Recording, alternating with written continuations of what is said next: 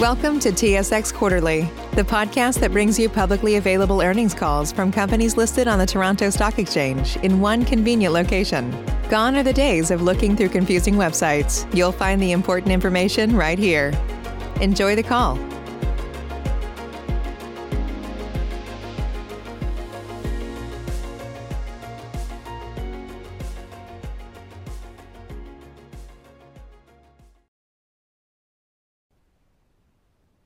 Ladies and gentlemen, thank you for standing by, and welcome to the Kinross Gold Corporation Fourth Quarter 2021 Results Conference Call and Webcast. At this time, all participants are in a listen-only mode. After the speaker presentation, there will be a question-and-answer session. To ask a question during the session, you will need to press star one on your telephone. Please be advised that today's conference call is being recorded. If you require any further assistance, please press star zero. I would now like to hand the conference over to your speaker today, Chris Lichtenheld, Vice President, Investor Relations. Thank you. Please go ahead. Thank you and good morning. With us today we have Paul Rollinson, President and CEO, and from the Kinross Senior Leadership Team, Andrea Freeborough, Paul Tomory, and Jeff Gold. Before we begin, I would also like to state that we will be making forward-looking statements during this presentation. For a complete discussion of risks and uncertainties which may lead to actual results different from estimates contained in our forward-looking information, please refer to page 2 of this presentation, our news release dated February 16, 2022, the MD&A for the period ended December 31st, 2021, and our most recently filed AIF, all of which are available on our website. I will now turn the call over to Paul. Thanks, Chris, and thank you all for joining us today. I want to start by acknowledging and thanking our employees and host communities for their hard work and perseverance through another challenging year during the global pandemic. Reflecting back on 2021, while we faced some challenges, it was also a year of accomplishments that we are proud of. We produced approximately 2.1 million ounces of gold. We reported a net increase of 2.7 million ounces in total reserves. We finalized our agreement with the government of Mauritania. We repaid $500 million of senior notes. We returned $250 million to our shareholders through dividends and share buybacks. We advanced a number of milestones within our project pipeline. And lastly, we announced the addition of a high-quality asset to our portfolio with Great Bear.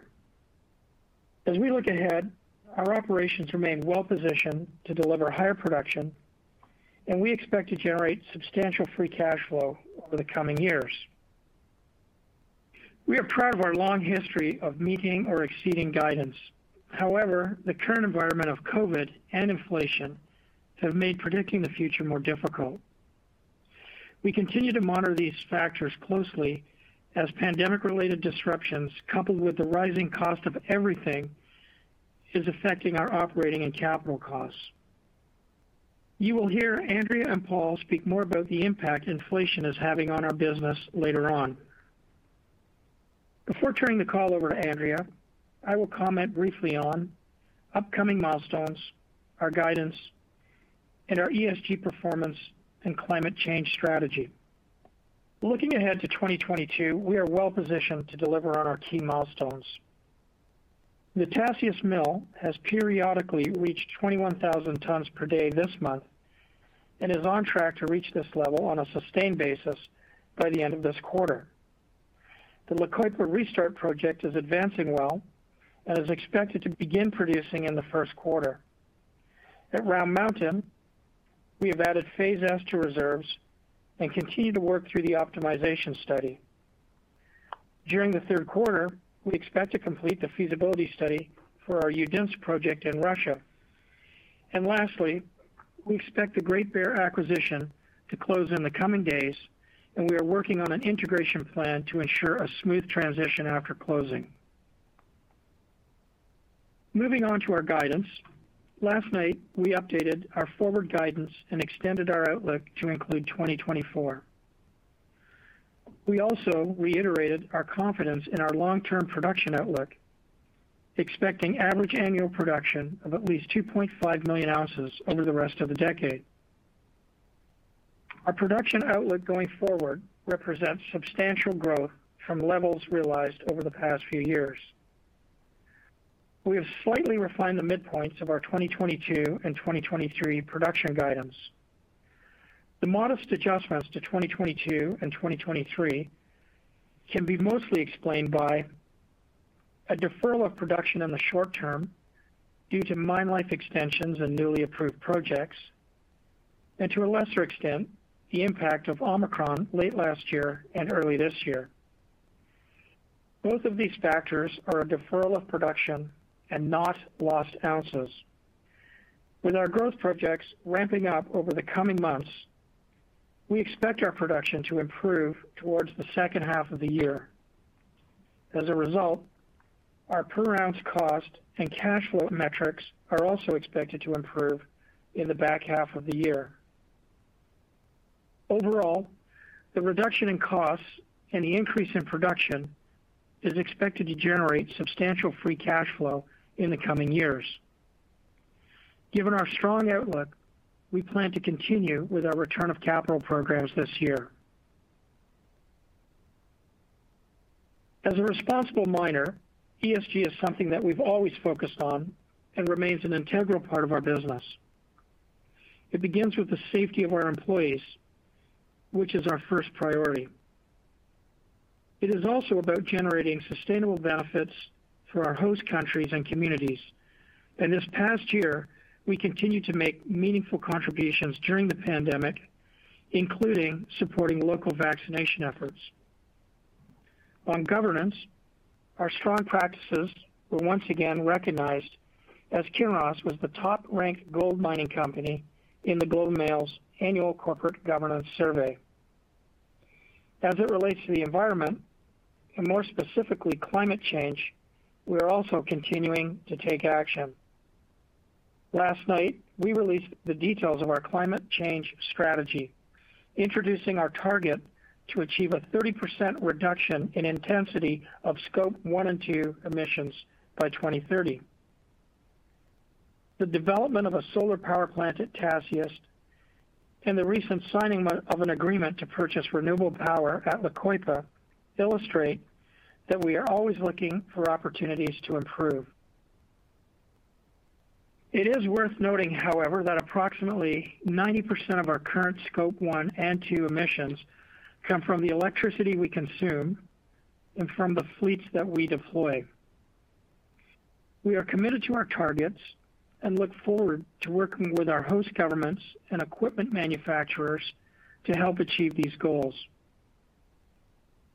Before turning the call over to Andrea, I would be remiss not to comment on the tragic loss of life, property damage, and community impact of the contractor truck explosion in Ghana, approximately 140 kilometers from our mine. Such tragedies reinforce the need for the mining sector and its supply chain to relentlessly focus on safety, and is a strong reminder of the importance of keeping our communities safe. The major mining companies with operations in Ghana are working closely with the mining chamber and the government to support the community relief and reconstruction efforts. In addition to other relief initiatives, Kinross has donated $1 million towards the relief fund created by the government and has asked other mining companies to consider similar contributions. I will now turn the call over to Andrea for a more detailed review of our financial results. Thanks, Paul. I'll start with financial highlights from the quarter and the full year, then provide an overview of our balance sheet and comment on our outlook for operating costs and CapEx. Fourth quarter production of 488,000 ounces and full year production of nearly 2.1 million ounces were lower than last year as a result of the temporary suspension at Tasiast. Our full year production cost of sales of $828 per ounce and all-in sustaining costs of $1,138 per ounce were both higher than last year due to lower production and inflation. Fourth quarter free cash flow was an outflow of $100 million. However, this includes $160 million of cash outflow related to changes in working capital. Adjusting out these working capital changes, we generated free cash flow of approximately $60 million. As noted in our news release last night, we recorded a non-cash after-tax write-down of $106 million related to Bald Mountain during the fourth quarter. The write-down was due to lower expected recoveries from the Vantage heap leach pad, which affected the book value of the heap leach inventory and related property, plant, and equipment in the south area. The issue is isolated to the south area and does not relate to the north area of the mine, where mining is expected to focus for the coming years. Moving to our balance sheet, our financial position remains strong. However, as expected, our cash position decreased slightly from the previous quarter, and we finished the year with $532 million of cash. Our net debt at the end of the year was approximately $1.1 billion, and our trailing 12-month net debt to EBITDA ratio increased from just under 0.5 times at the end of Q3 to just under 0.8 times. Upon closing of the Great Bear transaction, we expect our net debt to EBITDA ratio to increase for the first half of this year, and then by the end of the year, decline back to below 1, assuming gold prices around today's level. We spent an additional $50 million on share repurchases in December, for a total of $100 million since we launched the program in the second half of 2021. This was in addition to our regular dividend payments totaling $150 million during the year, for a total return of capital of $250 million. Looking forward, there are a few items that we expect to impact our cash flow in the first quarter, which is typical for us. One, subsequent to year-end, we made our usual annual tax payment in Brazil, which was $73 million related to 2021. Two, our regular interest payment, which is expected to be in the range of $40 million. And lastly, the collection of an additional $60 million related to Tasiast insurance recovery. These net cash outflows, combined with the fact that Q1 production is expected to be the lowest of the year, will impact our cash generation in Q1. However, with the planned growth to 2.65 million ounces of production for the full year, we do anticipate generating significant free cash flow over the course of the year. Turning to our guidance, note that all figures I reference are within our typical range of plus or minus 5%. As Paul noted, our outlook remains largely intact. However, we've made some adjustments to account for recent and evolving issues such as Omicron and inflation. We've factored in what we expect for inflation in 2022, and we expect the benefits of our production growth to roughly offset these increases. However, forecasting inflation beyond the current year is more difficult. With our updated 3-year outlook, we've provided further visibility out to 2024, which is expected to be another strong year. Production cost of sales during 2022 is expected to be approximately $830 per ounce, which is below our Q4 costs and in line with full-year costs reported for 2021. In terms of the cost profile throughout 2022, with the first quarter production expected to be the lowest of the year, we anticipate our Q1 cost per ounce to be higher than our full-year average. For example, Paracatu costs are expected to peak in the range of $1,000 per ounce due to lower production before returning to more recent levels for the rest of the year. At Tasiast, costs are expected to decline over the year as production ramps up. All-in sustaining costs during 2022 is expected to be approximately $1,130 per ounce, which is also in line with full year 2021. Looking further ahead, we expect our production cost of sales and all-in sustaining costs per ounce to decrease from 2022 levels, driven by higher production and lower cost ounces from La Coipa and Tasiast. However, this excludes any impact from inflation beyond 2022, which we will incorporate into our forecast as necessary as we get closer to those years. With respect to CapEx, we plan to spend about $1 billion in 2022, which includes $50 million for ESG-related projects, the most significant of which solar power at Tasiast. CapEx is expected to remain around 2022 levels over the next couple of years. As we get into each year, we will update our estimates to reflect the current cost environment and any other changes. With respect to exploration spend, we've increased our budget to $130 million to follow up on areas of success in 2021. However, this excludes exploration at Great Bear. We're still finalizing our plans, but we expect this could be in the range of $50 to $60 million. To summarize, our outlook remains strong, and we expect our financial position to continue to strengthen over time as we generate significant free cash flow.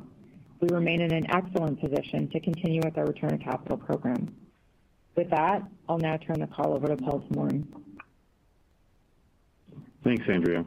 This morning I'll provide key updates on our operations and projects, discuss our production outlook, and share some highlights from our reserves and resources update and exploration results. Before that, it's important to note we continue to manage the evolving challenges presented by COVID, and while our operations continue to track well against our longer-term plans, we experienced some disruptions beginning late last year and into early part of this year related to the Omicron variant.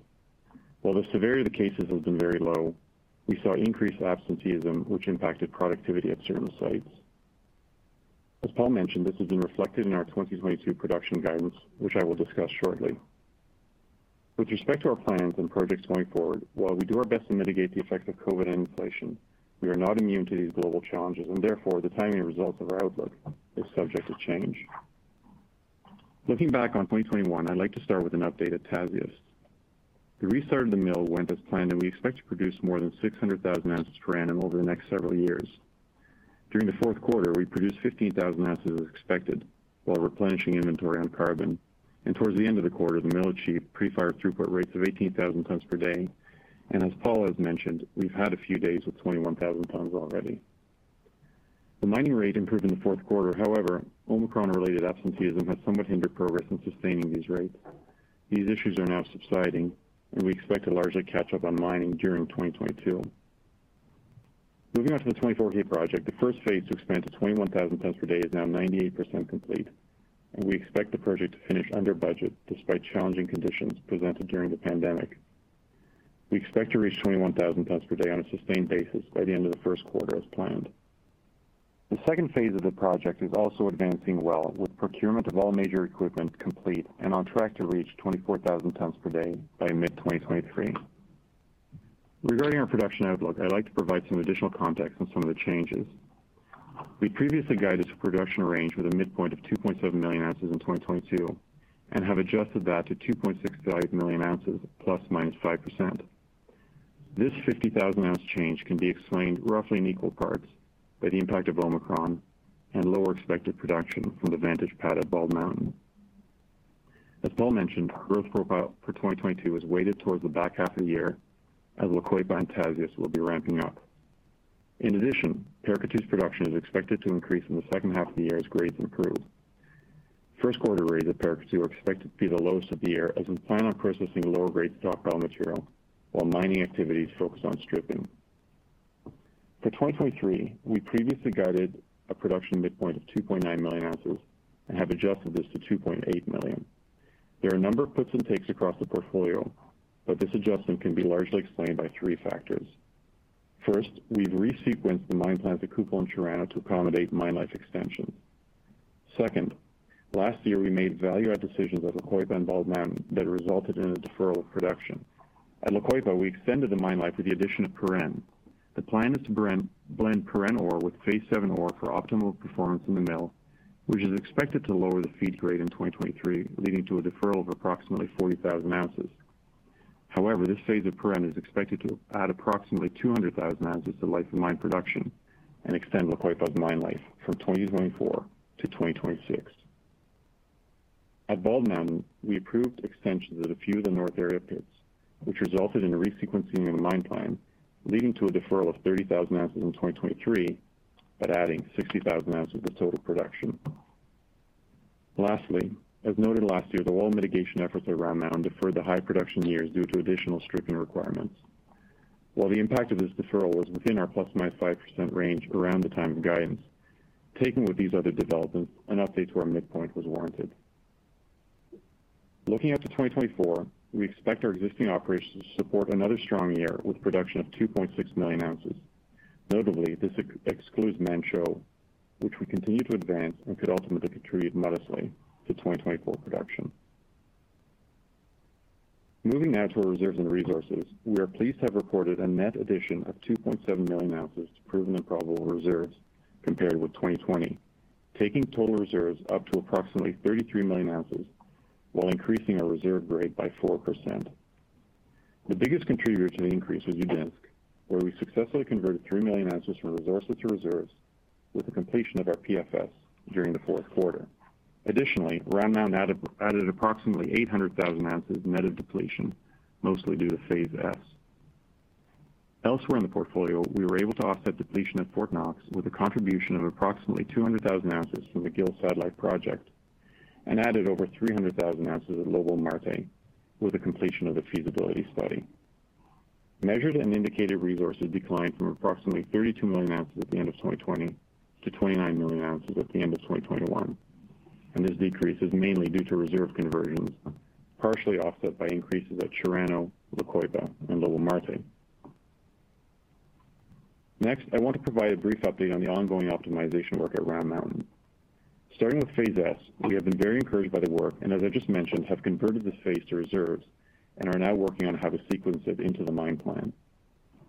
With respect to Phase W, the ongoing geotechnical work has introduced a potential need for shallower slopes over a more extensive area than previously identified, which may affect Round Mountain's annual level of production post-2024. At Phase X, we've had very encouraging drill results. In fact, 4 of our best holes last year across the company were at Phase X, which confirmed continuity of several structural domains. As a result of these new developments, the optimization study is now evaluating additional alternatives, which include a modified open pit sequence for Phases W and S, and the potential for underground mining for portions of Phase W leading into Phase X. An early stage scenario for underground mining for portions of Phase W could potentially benefit the economics of Phase X and could also reduce capital intensity, as well as our greenhouse gas emissions, compared to an open pit scenario with a shallower wall angle. These new considerations will require additional time to work through, and we now expect the optimization study to be completed in the second half rather than the first. Turning now to exploration, I will discuss some highlights from last year and areas of focus for this year. During the past year, we completed over 230,000 meters of drilling and continue to focus within the footprint of existing infrastructure. In Russia, we encountered several high-grade targets in the Kupol Synergy Zone, which is the 130-kilometer radius around Kupol. At Kayenmyvaam, the results from drilling have delineated high-grade veins with attractive widths in the Arikvam mineralized structure. The zone of mineralization has been defined across a strike length of approximately 1.4 kilometers, with significant further potential at depth and along strike. At Round Mountain, as I mentioned, we encountered encouraging results at Phase W and confirmed continuation of mineralization beyond the current resource pit shell. We plan to construct an exploration drift this year to continue evaluating the underground potential. At Gold Hill, a new high-grade vein located over 300 meters from the current resource was discovered. We plan to continue to test this new vein and potential further extensions at Gold Hill later in the year. Lastly, at Curlew, the drilling focused on areas around the historic K2 mine site, which is located approximately 35 kilometers from the Kettle River Mill. During the last year, the development of the new underground drifts were completed, leading to the exposure of 4 new veins, which will allow us to continue underground drilling. Before turning the call back to Paul, I'd like to provide an update on our La Coipa restart project and discuss the recent mine life extension. I'm pleased to report the project is expected to finish on time and on budget, with modest production expected in the first quarter. Commissioning of the plant is well underway, and we've started building a crushed ore stockpile. We expect to ramp up production over the first half this year to reach full production levels by mid-year. The addition of the first phase of Puren, combined with the successful mine plan optimization of Phase 7, has increased life of mine production by 45% to approximately 1 million ounces. We continue to look for additional opportunities to extend mine life and have begun preliminary discussions with Codelco, our joint venture partner, about another phase of Puren. With a number of satellite pits on the property, we remain very encouraged that we can continue to extend life at La Coipa into the late 2020s. And with that, I'll turn the call back to Paul. Thanks, Paul. In summary, our business remains well positioned to deliver on our strong outlook. We have a growing production profile. We expect to generate substantial free cash flow. Our balance sheet is strong. We have an attractive return of capital program, Our ESG performance consistently ranks well, and we are taking action on climate change. We are strong technically and well-positioned to deliver on our projects. And lastly, with the pending addition of Great Bear, our portfolio is in excellent shape to sustain a strong production profile for this decade and into the next. We firmly believe these features, coupled with our attractive valuation, make this the best time to own Kinross shares. With that, operator, I'd like to open the line for questions.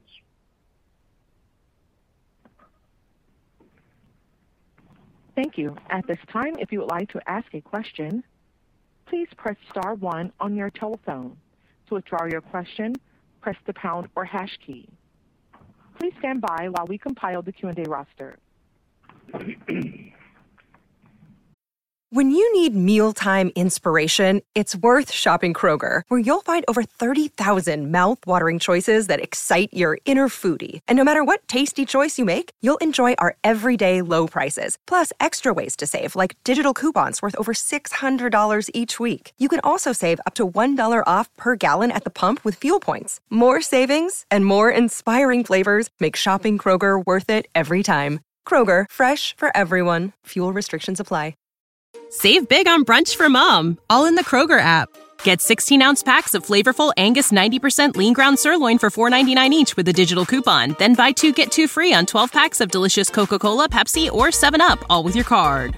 Shop these deals at your local Kroger, less than 5 miles away. Or tap the screen now to download the Kroger app to save big today. Kroger, fresh for everyone. Prices and product availability subject to change. Restrictions apply. See site for details.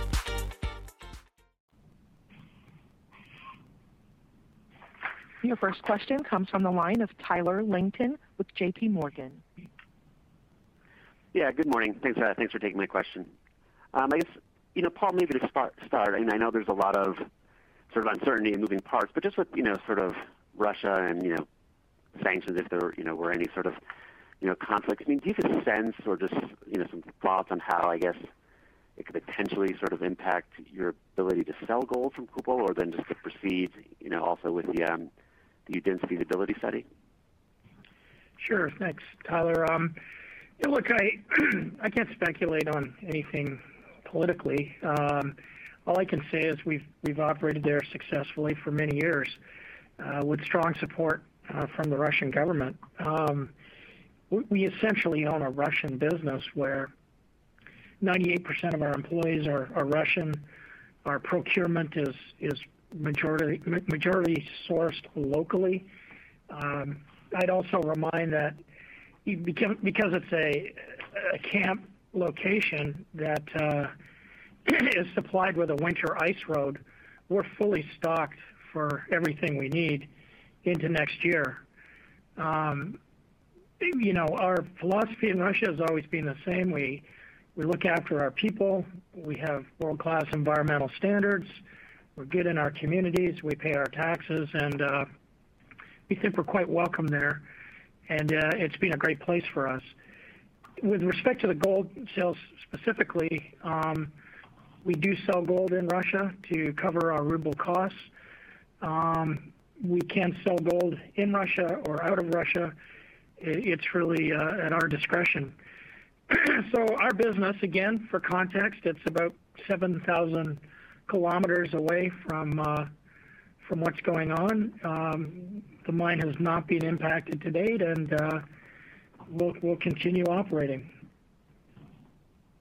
No, great. I appreciate that detail. And then just switching to the cost side, for 2022, I guess do you have a sense in terms of how much of your costs, are locked in? I'm guessing sort of, labor is kind of largely sort of fixed at this point, but just, if inflationary pressures were to ease, could you talk or provide a little bit more detail, maybe in terms of how your fuel, energy, or material costs could sort of potentially benefit, or I don't know how much of those are kind of sort of locked in for the year?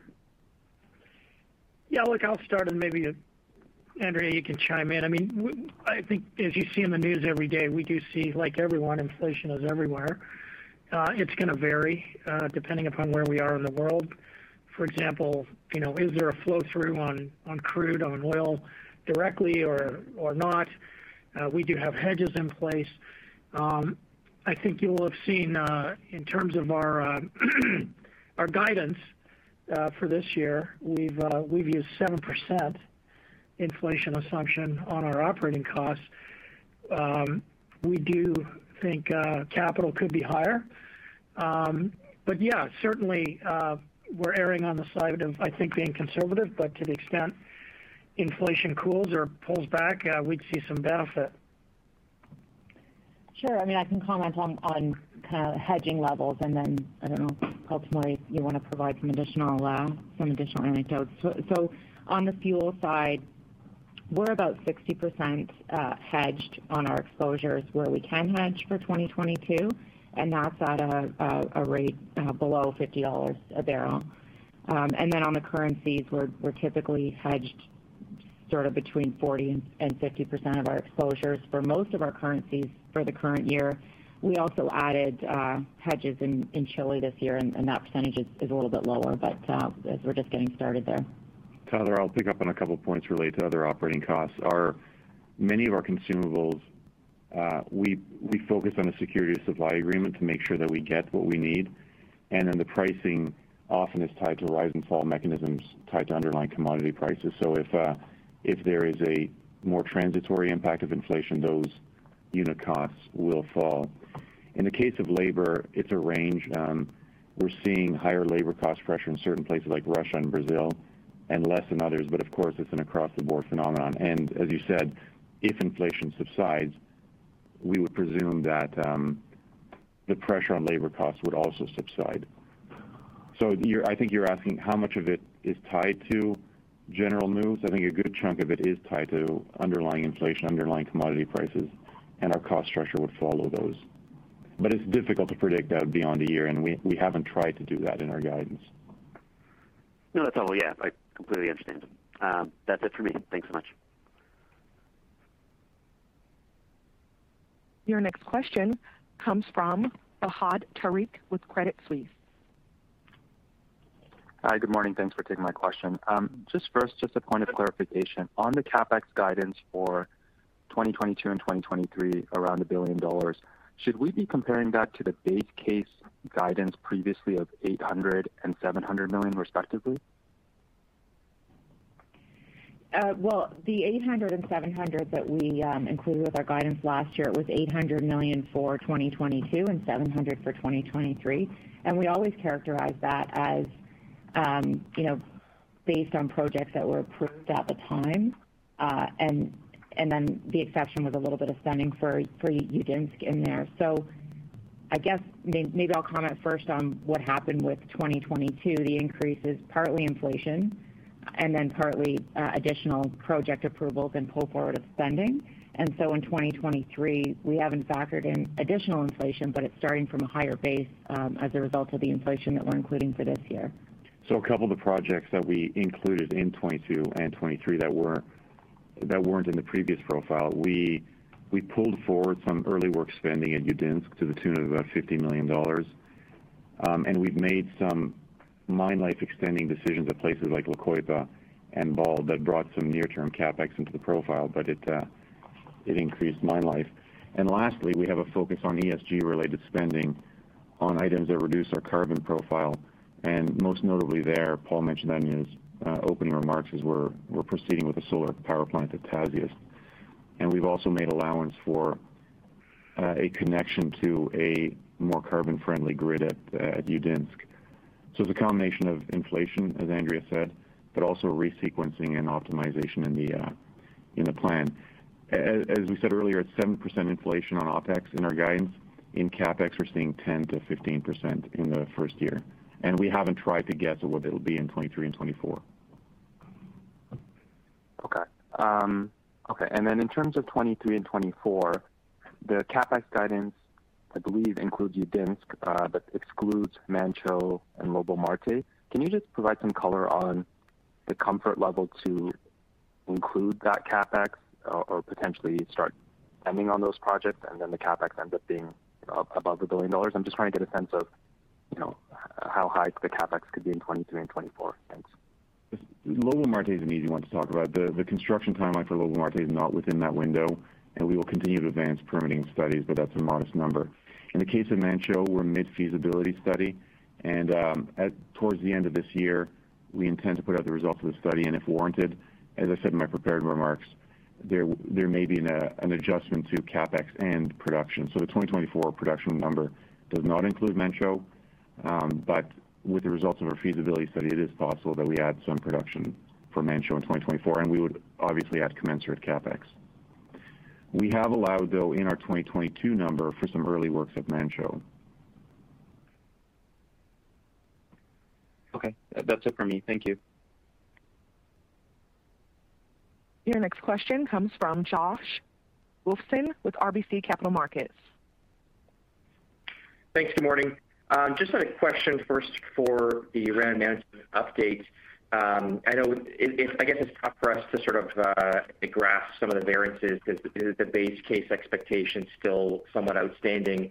But if we were sort of looking at that outlook past 2024, is there any sort of volume of production that you could quantify, or we should be thinking about Round Mountain producing if these issues materialize or continue? So I'll take a bit of a higher level view and give a context on Round Mountain because we expect a number of questions on this. So we have 3 or 4 new facts at Round Mountain. On the negative, the zone of influence of that clay layer that led us to have to lay the wall slopes more shallower in the north area, it would appear that the zone of influence of that clay layer now extends more to the west as well. So there will be a more extensive area than we had previously thought where we have to lay the slopes back. However, on the plus side, we've added 1 million ounces here at Phase S, which is a little bit more than we were expecting, and the results are a little bit better than we expected. And on the exploration side, we're hitting some really great holes down in Phase X. And as we look at Phase X, it would certainly be an underground opportunity. If we go to Phase X anyway as an underground, it would then make sense to access portions of Phase W, the higher grade portions of Phase W from the underground. So this is a multivariate optimization where we have to trade off slopes, Phase S, how it gets sequenced into the mine plan, and what does a potential underground scenario at X look like. But to answer your question, we're still looking at 250 to 300 at Round Mountain through 22, 23, and into 24, and that's what the number baked into our guidance. Out beyond 2025, the level of production will depend on those 3 things. Do we split Phase W, and do we access some of the material underground? So let me just give the high-level example on that. If we decide to, this is an if we decide to access some of Phase W from underground, we would do so at a higher cutoff, and there would be fewer ounces in the near term.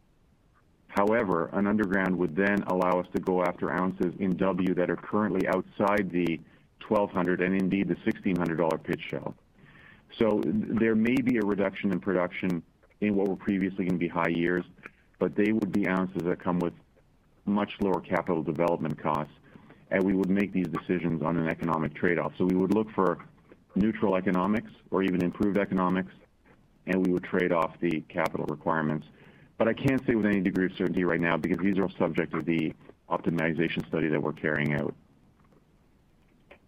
Okay. And when you're thinking about the reserves there, I can't remember the exact details, but there was some reconciliation opportunity, if I recall. Are these upside opportunities that were outstanding still available going forward, or are they baked into the reserve? So the reserve includes Phase S, which is about 950 or so new ounces contained. And it also includes Phase W on an open pit shell with the laid back slope. So we want to start with that point, is if we lay the slopes back to the more shallow, does it pull the reserve on open pit? Yes, it does. So the current reserve includes Phase W in a $1,200 pit shell and Phase S. Now, some of the other opportunities that we have at Round Mountain relate to the way we manage the heaps and how we get ounces out of that. Those we cannot classify as reserve, and those are opportunity ounces that we go after on a really kind of make it up as you go along basis, because we drill the wells, we get ounces. It's very difficult to characterize the older parts of those heaps and what kind of gold is in there. So those are not in reserve. And that's actually one of the difficulties for you guys to model Round Mountain is it's very difficult to say what ounces come out of those heaps. But right now there's gold in those heaps. And there's gold in those heaps, and we've been getting 40,000 to 50,000 ounces a year from the heaps, and those are ounces that don't come off the reserve statement. Got it. Okay. And if I can ask one more on the capital allocation side of things, and looking through the closing of the Great Bear acquisition, there's a different type of opportunity in the sense that there's now debt available that can be repaid. How do you think about the three sort of larger levers of, looking at the dividend or the share buyback or the debt, at this point in time? Yeah, thanks. I'll take that, Josh. Look, again, as we look forward, we see significant free cash flow, on our go forward. And we actually, the short answer is we can accommodate all three. We're certainly maintaining our current return of capital, which is our base dividend, and we've committed to a buyback that essentially equates to the dividend. So call that 300 to 320 million a year of return. And then we've also indicated that the shares that we did issue as part of the Great Bear transaction, we'd like to prioritize buying those back as well. And we're gonna look at that on a quarterly basis as we move through the year, looking at the gold price, looking at our cash flow. But that's certainly an objective, is to buy back those shares. And at the same time, we do think there's ample free cash flow to continue to delever. So we're very much committed to the return of capital, and the balance sheet is always a focus. Great.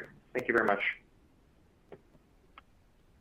Your next question comes from Mike Parkin with National Bank. Thanks, guys. Just a couple clarifications. On your budget for 2022, you mentioned you're using $70 per barrel. Does that factor in the hedges that you were mentioning are sub 50? That's yeah. like your spot oil price. In the budget, we do factor in the hedge. That is the bottom line. But yeah, no, it's a $70 assumption, and then we bake in the hedge benefit. And then we do provide sensitivities as to what changes in oil price do to our overall cost of sales, and that's also factoring in the hedges that are in place. Okay. And then switching over to Tasiast, in terms of your GHG emission reduction target, how far does that project get you to that 30%? It's the single biggest lever in our reduction strategy, and happily this project is a good return project. It takes us 3 or 4% towards our goal here, and it's the first of several. We've got a couple others in the hopper as well, but it's the most readily available project to us right now. Okay. And then in terms of like a per ounce savings, can you quantify that? On a cost per ounce? Yes. Yeah, it's somewhere in the $5 to $10 an ounce range. It depends on where crude is. Obviously, the higher the crude price is, the better the benefit. So with crude where it is today, it's at the higher end of that cost savings range. Okay. And then just confirming, the Great Bear resource deal closes. You've mentioned 50 to 60 million for the budget for what you want to drill there. Is that going to be completely expensed, or will that be a capitalized spend? I think that's expensed. It'll be expensed, yeah. At this point. Okay. And then just the last one for me. So it seems like Round Mountain's going to have potentially a significant underground component to it.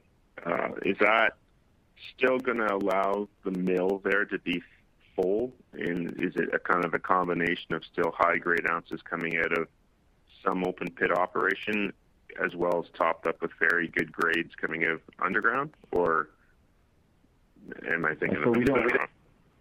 Yeah, so what we have right now is we've had historically large mill grade stockpiles at Round Mountain, and we have mill material coming up from different parts of the pit. So for example, Phase S is 50-50.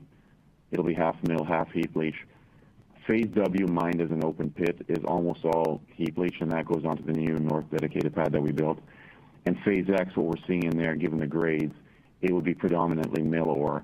So between S, if there's an underground component, W, and X as an underground, if it pans out, we would be able to keep the mill full. Okay. All right, that's it for me, guys. Thanks so much. Again, if you wish to ask a question, please press star 1 on your telephone keypad. Again, that's star 1 to ask a question. Your next question comes from Greg Barnes with TD Securities. Yeah, thank you. I apologize, Paul. Tomorrow I'm going to back to Round Mountain. In my model, I've got 2025 and 2026 at over 400,000 ounces a year. That sounds like that's not going to happen. You're probably right, because our two scenarios for those years are either we lay the slopes back to the full extent of the shallow recommendations right now, and giving our stripping rate constraints, we would not be able to access the grade in time to hit those numbers. The alternate scenario is a resequencing of the mine plan that brings S forward and dives for underground at W. Because of the higher cutoff going underground, it would also depress the production level. So I'm going on a bit of a gut feel limb here. We've done some rough analysis on this, but most likely those high production years will not materialize at that 400 plus range, but we're still targeting things in the 300. Okay, so to maintain that 2.5 million ounce a year production level, what will offset the lower production at Round Mountain? So when we give that 2.5 million on average for the 10-year production profile, we do allow ourselves some buffer, some puts and takes in the portfolio there. And writ large, what comes into the portfolio there is we've got Udinsk coming online in 2025. We've got Manh Choh production. And as I said in the prepared remarks, we've extended La Coipa. So we have enough flexibility in the portfolio that at this stage we don't feel that the 2.5 average is put at risk by these resequencing of Round Mountain. Now, one of the silver linings here in this whole Round Mountain story is we've now got inventory in front of us to push mine life out into the 2030s. So a major silver lining here at Round Mountain is these ounces are generally deferred, except those. So here's an important point. If we have a higher cutoff to go underground for portions of Phase W, absolutely the base case, we're still going to go after a bunch of Phase W. It's an open pit. But the deeper, higher grade portions, if we use a higher cutoff, we would lose ounces that were previously reserved in the open pit shell, but we would be able to push further beyond the $1,200 shell and pick up ounces that were previously uneconomic at $1,200.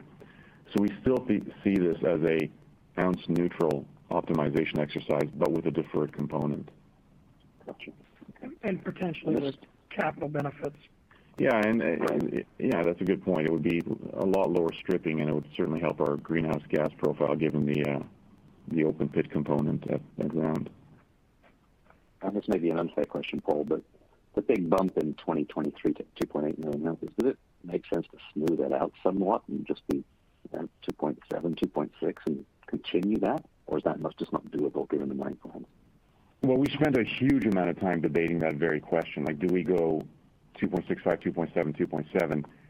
But it's actually not the right economic decision. We want to prioritize the returns. And fundamentally, what drives the big number in 23 is Tasiast is going to have a really good year, and La Coipa is going to have a really good year with the silver component. So we'd basically be deferring cash flow, and it just wasn't the right thing to do from an optimization exercise. And as we did this year, when we get into next year, we will refine our guidance 1 year at a time. But your question's a good one. I mean, we could have goal sought flatter production, but in the event where we landed is just pulling that cash flow when we could get it, particularly as we head into what appears to be a high gold price environment in the near term. Just a question for Paul Rollins. I just want to confirm that at Kupol, you do not have to sell the gold to the Russian central bank anymore, right? We've never never have. No, it's strictly up to us. And as I said in the previous question, typically we sell to cover all of our ruble costs or needs in country, but there's no restrictions. And the last time Russia did invade Crimea, there were sanctions, and you were not impacted, as far as I recall. Correct. That's correct. In fact, ironically, the impact was the devaluation of the ruble, which actually enhanced our margins. Right. Okay. That's it to me. Thank you. Your next question comes from Mike Jennelman with Bank of America. Good morning, Paul and Andrea. I just had a question for Paul Tomory, going back to Round Mountain. First question on Round Mountain, right? And Phase X, Paul, I remember back, I think it was 91 or 90, Echo Bay had a tour for the analysts of Round Mountain, and they were talking about Phase X back then. One of the geologists said 5 million ounces, higher grade material, but because gold was at 300, they thought there might be ground condition issues, the rock not being competent, and water issues. For those reasons, they weren't going to go after it. Obviously, they had a big open pit with lots of reserves. And so just wondering, what do you think of all those numbers and views from a long time ago, 30 years ago? Thanks. So 30 years ago, even if you go, say, 15 years ago, both Phase W and X were something called Deep Northwest. They were combined underground. And the inventories you talked about, they weren't NI 43-101 inventories, they were conceptual inventories. But we have millions of ounces in a resource at Phase X, and those are on an open pit shell. What has changed since then, in fact, recently, is, as I said in my prepared remarks, we've had some really good exploration success. Now, let me give a perspective here. Phase W and X are actually separated by a down-drop fault. Phase W is characterized with more disseminated material with some high-grade pockets, whereas in Phase X we get into more structurally controlled, higher grade, much more underground-friendly type mineralization. And if you look in our press release, you'll see some of the results there with 10, 20-meter widths, 5 to 10 grams. So as we get more resolution on what the mineralization looks like, we are liking the potential to go underground there. And especially with gold price, where it is at $1,200 or $1,400 or $1,600, it certainly makes the underground look more attractive. And as I said earlier, it may push some of the open pit material into an underground, and that's subject to our optimization. So overall, I think that the excitement around Phase X is greater than it was 2 years ago, it was greater than it was 15 years ago, and certainly it's come into much better resolution than it was 30 years ago. It's a prolific system around Mountain. It's a very unique deposit, and it continues to give almost sometimes beyond expectation. Okay, great.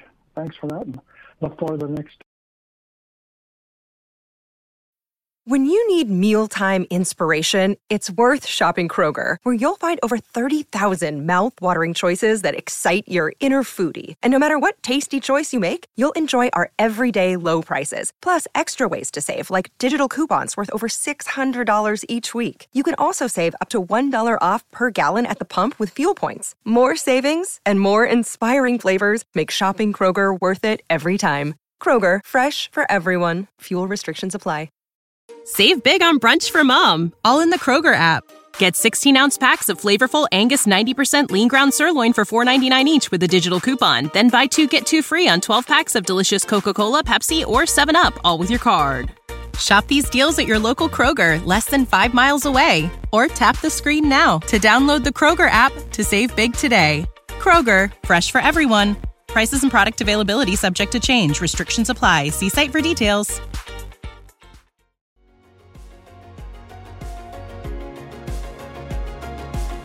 Thank you for listening to TSX Quarterly. If you enjoyed the cast, remember to leave a good rating. And remember, for any additional inquiries, please consult the company's investor relations section on their website. See you next time.